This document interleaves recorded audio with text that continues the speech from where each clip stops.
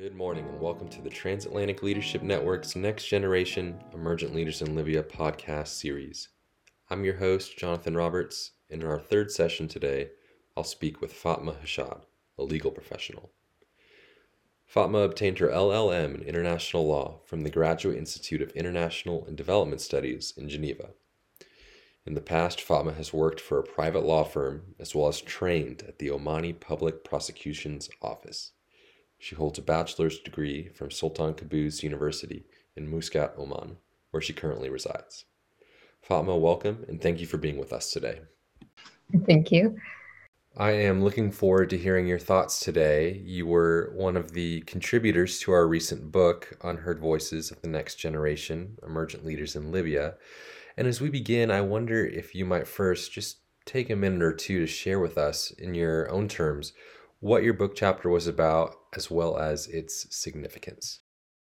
What I wrote about is the internment in the Libyan civil war, which is basically about prisoners of war in the previous war since 2014 till 2020. What got me to write about this was actually by chance. I was looking at the news and I saw this article online that says the parties to the Libyan conflict have agreed on a prisoners exchange.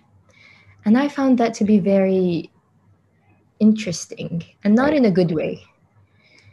We're the same country, the same people. We don't have anything that puts us apart in Libya. But somehow we found ourselves in a war and we are exchanging prisoners. And I found that very interesting and something that we really need to look more closely into. And how did we get ourselves to this point? And since I was doing my master's degree in international law, I decided to do my thesis on this subject.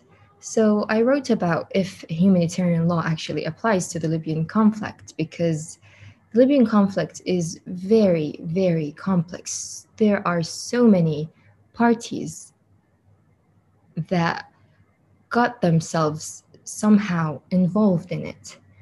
And then from there, I built up into what happened in the conflict itself, how we got to the part of so many prisoners getting involved, and what the solution to this problem could be.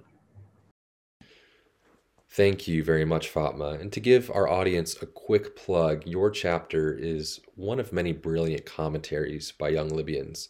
The volume was published last December in cooperation with Brookings Institution Press, and more information can be found on our website for those that are interested. In addition, I encourage all of you to stay tuned, as we will soon announce an Arabic edition, which will be published by Al Jazeera Center for Studies in Doha. So, Fatma, I'd like to turn now to your thoughts on Libya today, particularly given your background as a lawyer. What are your thoughts on achieving justice and reconciliation in Libya? In addition, what are the legal dynamics that are necessary to achieve this? Mhm. So the first thing that we need to keep in mind that reconciliation is a very complex term and it means different things to different people, and that we need to make sure that all of us are on the same page and have the same idea about what we're talking about. Reconciliation is not just a goal, it's a process that parties to any conflict need to go through. We need to build trust and try to create a stable and non-violent coexistence. This would involve several routes that need to be taken, such as dialogues between the parties to the conflict, truth commissions, judicial processes, restitutions, compensations. These are some of the things that may take place in any reconciliation process.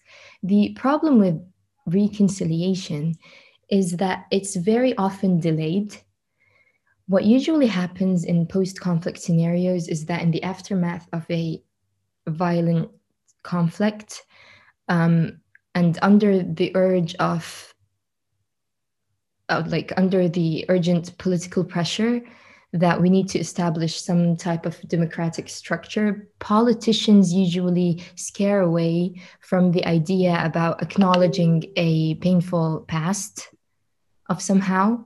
Sure. And this delays reconciliation or doesn't give enough emphasis to it. Some people would think that facing those residual or unresolved feelings may endanger the new political structure, but it's the other way around. If we don't actually come to terms with the past, we can't guarantee that it will not come back again to haunt us or haunt the society again. Reconciliation doesn't have there's no universal model for it. We can look around the world and there are unfortunately a lot of non-international conflicts going on, and a lot of reconciliation processes happened. We can Rwanda, Uganda, Nicaragua. We can look to a lot of countries, but those models might have worked in that country. That doesn't mean that they will work in Libya. Each country functions in a different way. Each society has their own, let's say, privacy to it. And what we need to do is that we need to take what we see would work for us from each of those experiences and implement it in Libya. In the speak of reconciliation, there's this always, if I may say, a fight or between a conflict between what's more important, justice or peace. So do we prosecute first, or do we give amnesty and wait for things to settle down and then think about the process of justice? But is it really peace if justice wasn't there, Johnny? Can we really achieve justice? Can we really achieve peace without justice? I don't think so.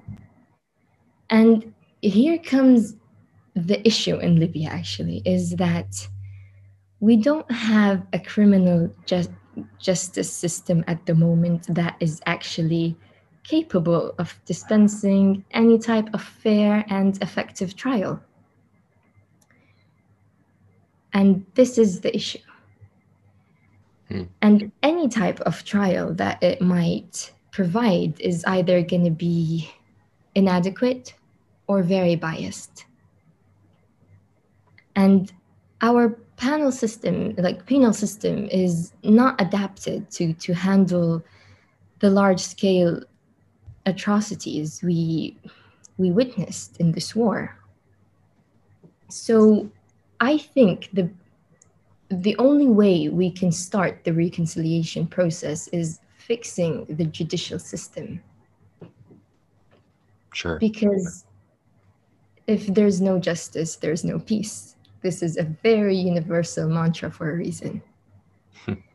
The society, but before that, the society in itself should be accepting to the idea of reconciliation and coexisting. And that does not mean that people that were wronged need to forget and forgive suddenly. That's not going to happen. Reconciliation comes over time. Victims need to be given enough time to absorb what just happened.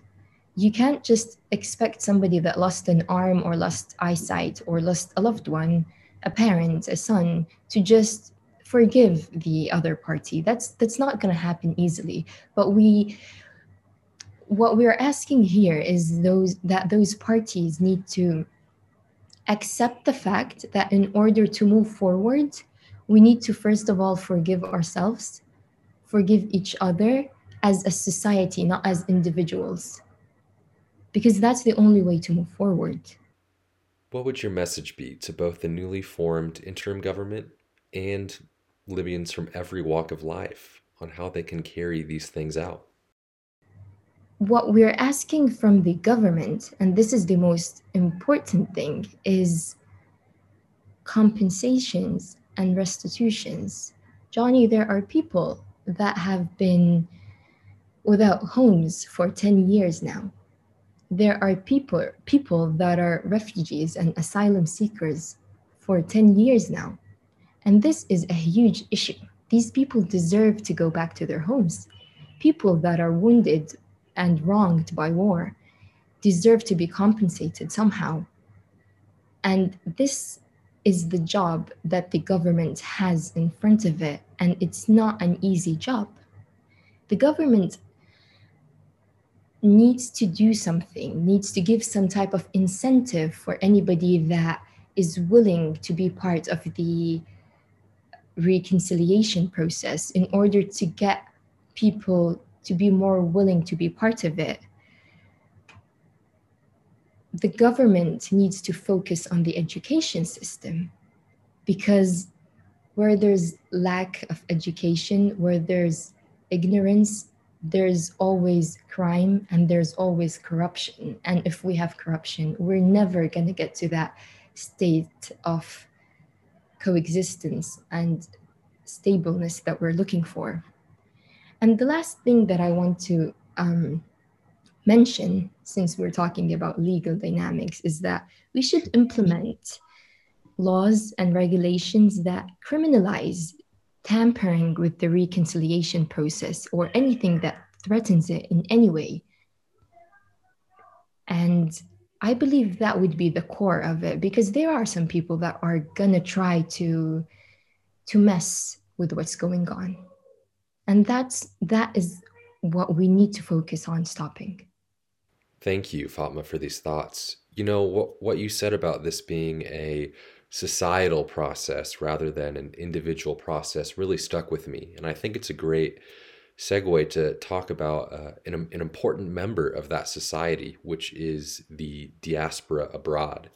You yourself are a member of the Libyan diaspora, and I'd love to hear your thoughts on what the role of the internationally educated and active diaspora is in this situation. What can those abroad do to help Libya in the best way possible? Well, to be honest, there's not much that we can actually do, but what we can do, the little that we can do, I believe can have a great impact. The first thing is spreading awareness and spreading the knowledge that we have, that we gained from being abroad, from the education that we've been through, from the experiences, from the democratic countries that we lived in. A platform like this is giving us a voice to speak. This podcast is giving me a voice to talk about a way for our country to reconcile. If just one person in Libya listened to what I just said, I believe for me that's enough. At least one person would understand what reconciliation really means, at least in my point of view, and might start thinking in that way, in a way that puts the victim first, in a way that puts forgiving first. You know what I mean, Johnny? Like, awareness is the most important.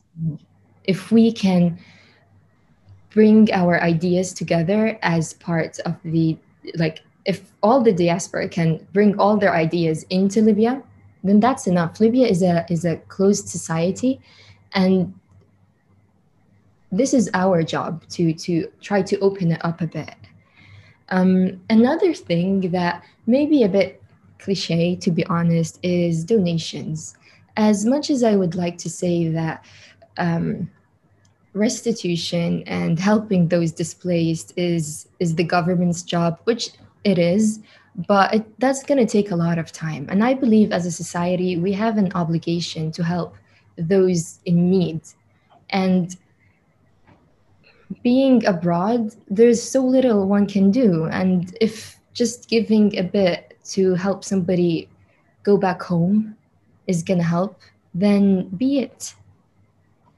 And another thing, and I believe this may be as important as the other two, while it's the easiest one, is just to be a good person abroad and represent your country properly. If each of us actually put in their mind that I am representing Libya, people looking at me would say, oh, this is what Libyans are like, then that's really good.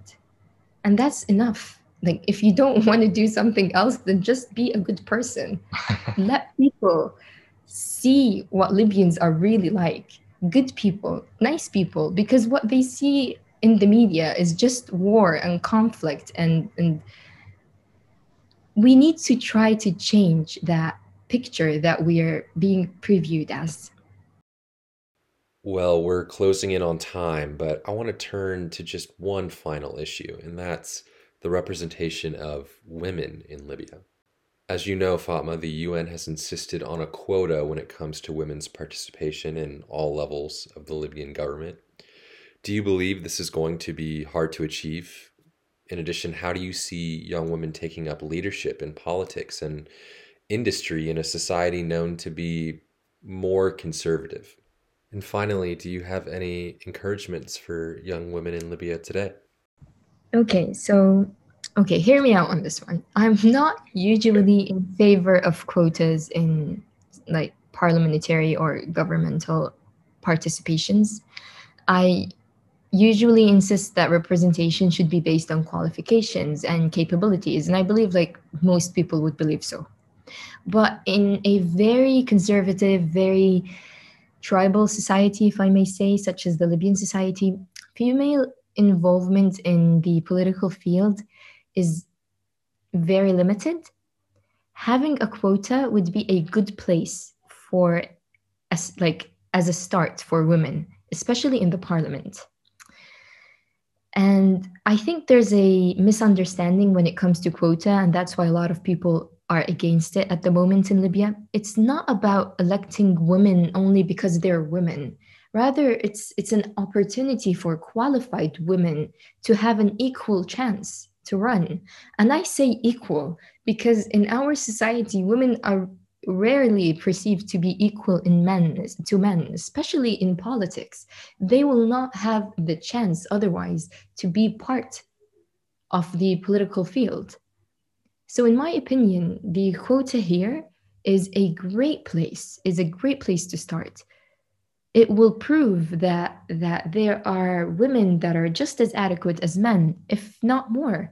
And maybe once the notion of women in politics is set in the Libyan mind, we can lift the quota. It will not be needed anymore because quota is meant to be a temporary measure to resolve the inequalities that women face in political representation. And that's why I would say that it's a great step that the UN took. It may be hard to be accepted, but it's been implemented, and well, they're gonna have to accept it some way. Sure. And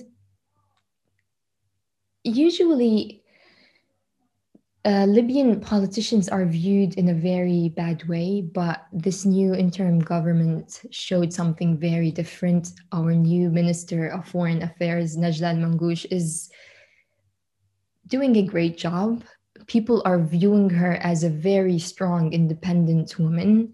Even those that are not liking her policies, even those hating on her, they're not changing her views. What I like about her is that she's keeping her head high and she's not looking at people that are speaking, because what they're saying is not actually affecting her. And that's what I want to say to women that want to go into politics, or little girls that want to grow up and be anything important in Libya. Just ignore it.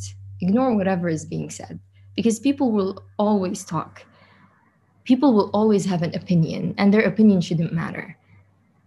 And my encouragement to women is going to be my encouragement to any other underrepresented group in Libya, to any other minority in Libya. If we do not come forward and speak up and take what we deserve, no one will do it for us. No one will give it to us. And women represent half of the society. This is a known fact. If we marginalize half of the society, imagine what will happen. And it's in Libya's best interest that we actually represent ourselves. It's in Libya's best interest that half of the society say what they want, give their ideas, their objectives, their aspirations, because I believe that will lead into something great. Thank you again, Fatma, for the powerful message that you shared with us today. And thank you to all of our listeners for tuning in. For those of you of the Islamic faith, I wish you a wonderful Eid, and we'll see you next time on our Next Generation Emergent Leaders in Libya podcast series. Have a good rest of your day.